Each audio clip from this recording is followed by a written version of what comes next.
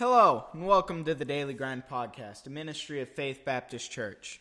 It's a daily podcast Monday through Friday on our daily walk with Christ, hosted by Stephen and Andy Bitsko, myself. Today we're going to be using our Bibles. You can use a physical Bible if you have one, or you could go to logos.com and download the Logos Bible software, which is free. We also utilize the 365 Days of Spurgeon devotional, which you can also download at logos.com. It is, however, not free and totally optional. How do we get that slide? April 23rd, a divine challenge. First text that we're going to be reading today is James chapter number 3, verses 3 through 6. Take a moment to find that in your Bible. Please feel free to pause the podcast while you get there.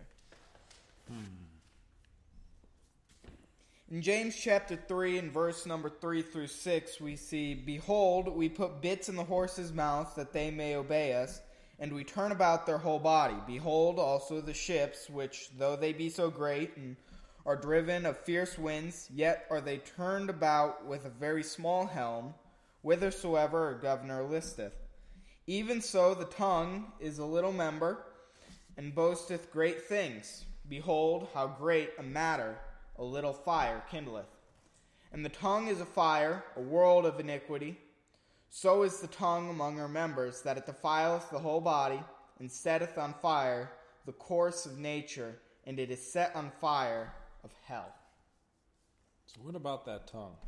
It's very powerful. Well, what do you mean by powerful? You can use it in a lot of different ways. You can use it for good things. You can use it for bad things. Yeah. And in either way you use it, has the ability to have a great impact. And the tongue is a fire? It can be, yeah. Yeah? It could be the fire of hell. It could be the fire of God. Depends on which way you use it. So, what is a world of iniquity? Mm-hmm. Yeah? Yeah? Yeah. Do a lot of iniquity with that tongue, huh? You can. You can. You destroy all the members right there. You could. You ever seen a church get destroyed from within? No. Probably not old enough for that. I've been in a bunch of churches. Never seen that happen. It's happened after we've left and moved to a different place, but never personally seen it happen. I have heard stories, though. Yeah. That when you choose carpet at your church, Yes. be very, very careful. You just don't go to that meeting that night. No, okay. I've I've heard the stories. They're legends. About carpet in churches. Carpet in churches. Yes, the color, the pattern, how fluffy it is, how hard it is. Yeah, you don't show up to those days because, from those meetings or from those businesses or from how people perceive other people, there's a thing called gossip.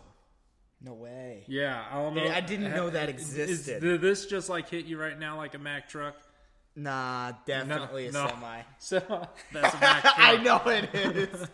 Yeah. People start gossiping about other people, and it eventually defiles the whole body of Christ right there. The members of church. Yeah, see, even themselves, it could defile their body. It could. Yeah, you ever talk bad about anybody? I have, yeah. Yeah, it's not a good thing, huh? You feel kind of bad afterwards. At times, yes. Yeah, I know I do when I felt bad. Yeah. Yeah, I'm just like, man, Steve, I wish I didn't say that. Oh, brother. Yeah, it's going to get me. And it will, and it did. So it defiles the whole body. All right. Let's go ahead and talk about what, there he is, Charles Spurgeon over there on the left. Yes, he is. Has a beard in this picture. He's got a beard in every picture. What are you talking about? Oh, it looks very combed. Today. Yes. He does have bags under his eyes, so I'm probably sure he's tired. Was tired. I'm pretty sure he's dead now. He's dead now. Yeah, he's definitely dead. But he was a preacher, and the message that he preached was called a divine challenge. This is an excerpt of that sermon, a divine challenge, and it was delivered on April 22nd, 19. Let's not give him an extra 100 years there. In the year of 1860, and it was at New Park Street Chapel in Southwark. Okay, that's where he delivered this message, and the message is: Moses goes to Pharaoh yet again, And it says, "Thus saith the Lord, let my people go, that they may serve me."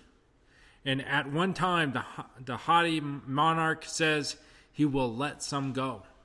At another time, he will let them all go. But they are to leave their cattle behind. He would hold on to something. If he cannot have the whole, he will have a part. It is wonderful how content the devil is if he can be nibble at a man's heart. It does not matter about swallowing it whole, only let him nibble, and he will be content. Let him but bite at the fag ends and be satisfied, for he is wise enough to know that if a serpent has but an inch of bare flesh to sting, he will poison the whole. When Satan cannot get a great sin in, he will let a little one in. Let the thief who goes and finds shutters all coated with iron and bolted inside. At least he sees a little window in the chamber. He cannot get in, so he puts a little boy in, that he may go round and open the back door. So the devil has always his little sins to carry about with him to go and open back doors for him, and we let one in and say, "Oh, it is only a little one." Yes, but how that little one becomes the ruin of the entire man. Let's not take care that the devil does not get a foothold.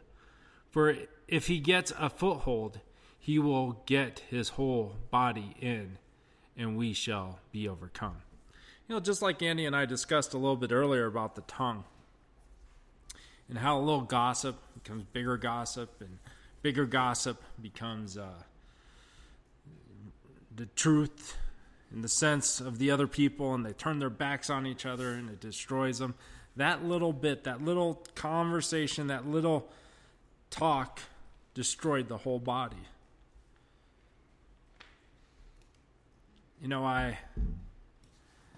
I see a lot of little tiny sin that destroys a lot of the body. I know many people that when they were younger, they had just one cigarette.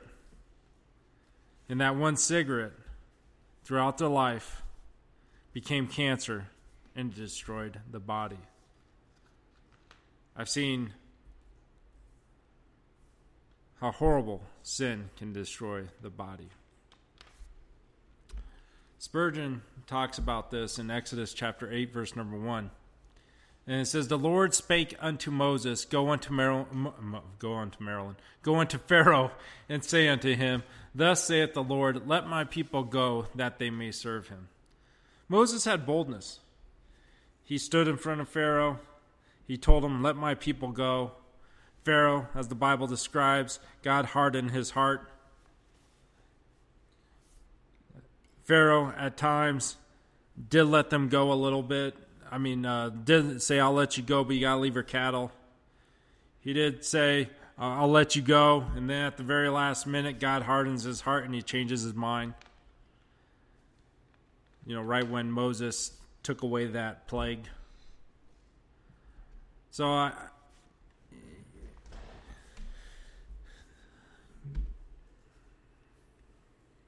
Spurgeon says, "Beware of giving Satan a window of opportunity."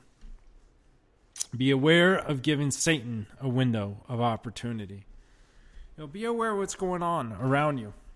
Be aware of who you're with, what you're talking about, where you're going. The Bible says in Ephesians chapter 4, verse number 27, "Neither give a place to the devil." Don't give that opportunity to him. If really evaluate what you are doing in your life and what weaknesses and what hole you can get that you have available that the devil can get in. Harden those up. Harden those postures up. Create that defense. And I'm not saying, don't talk to anybody, put walls around you and just don't talk to anybody. I'm saying no. If there's some things in your life that is damaging to your family, that is damaging your walk with Christ, you may need to evaluate it and see, I might have to get rid of this, or I might have to change this, or I may have to move this. I know when the internet first was invented, just dating myself in the 90s, in the late 90s, early 90s, mid 90s, late 90s, everyone was talking about, how evil it was to come into the home. It was going to bring those things and, evil into the house. And, there's not that many homes today. I know there are still homes out there that don't have the internet, but there's not that many homes there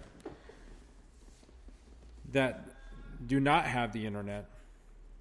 And yes, there are evils that can come into your house. There's pornography that can come into your house. There's messaging with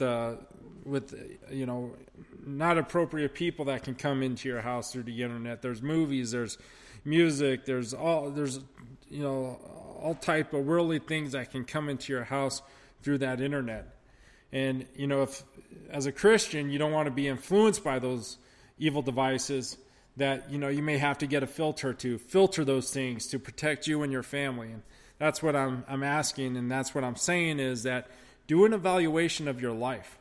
Take heed of what the devil can do, and don't give him a place for that. And say, hey, I might have to harden this posture up, this defense posture.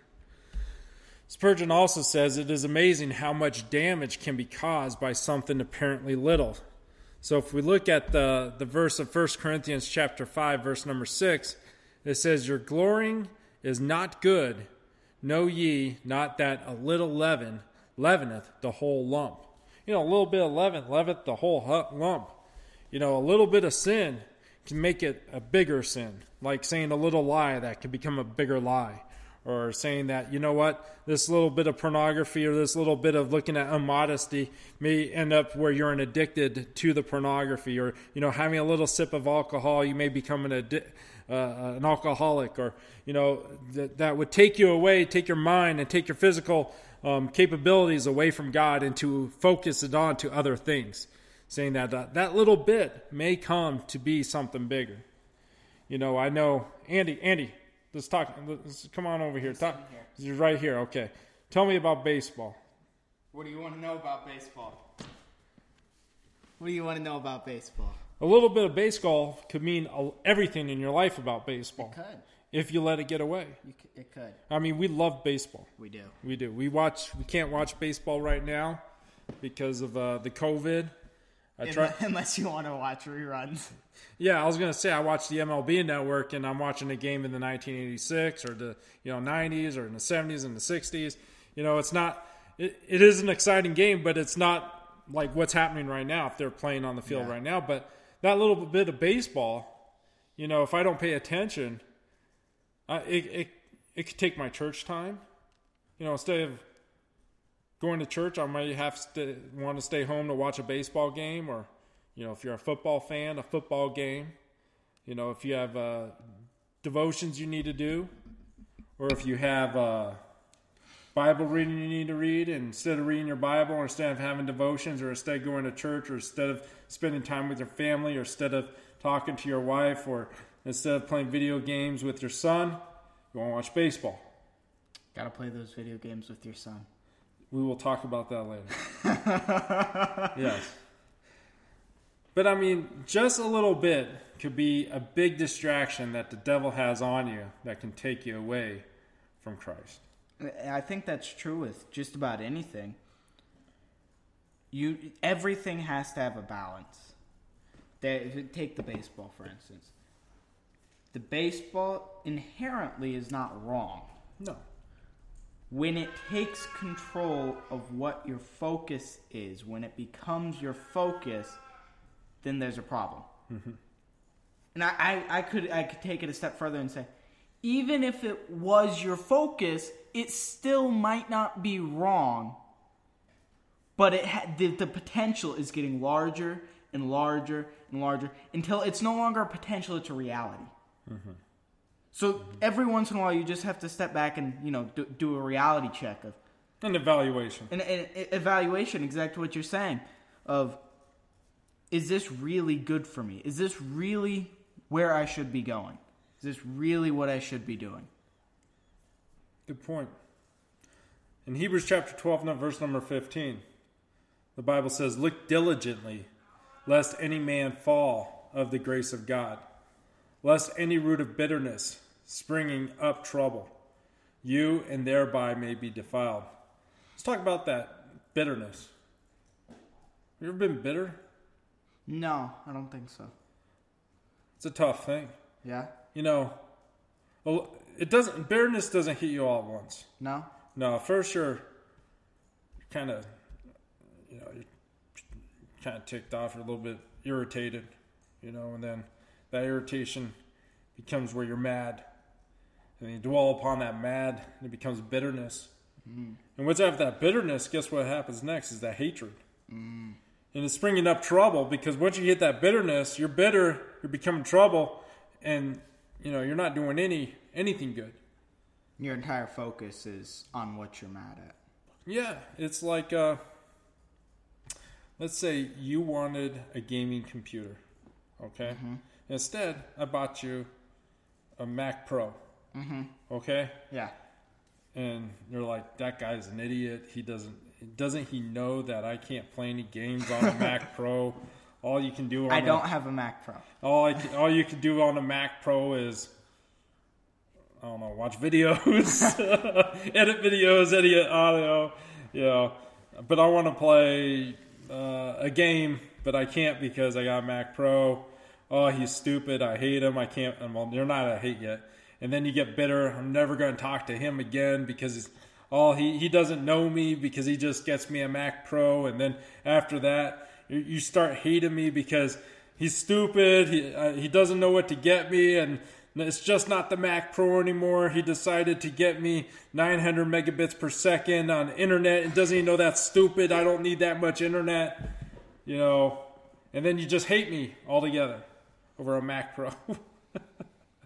I think one of the most interesting things about anger, and taking a couple of steps back from bitterness, one of the most interesting things about anger is in the moment you are justified.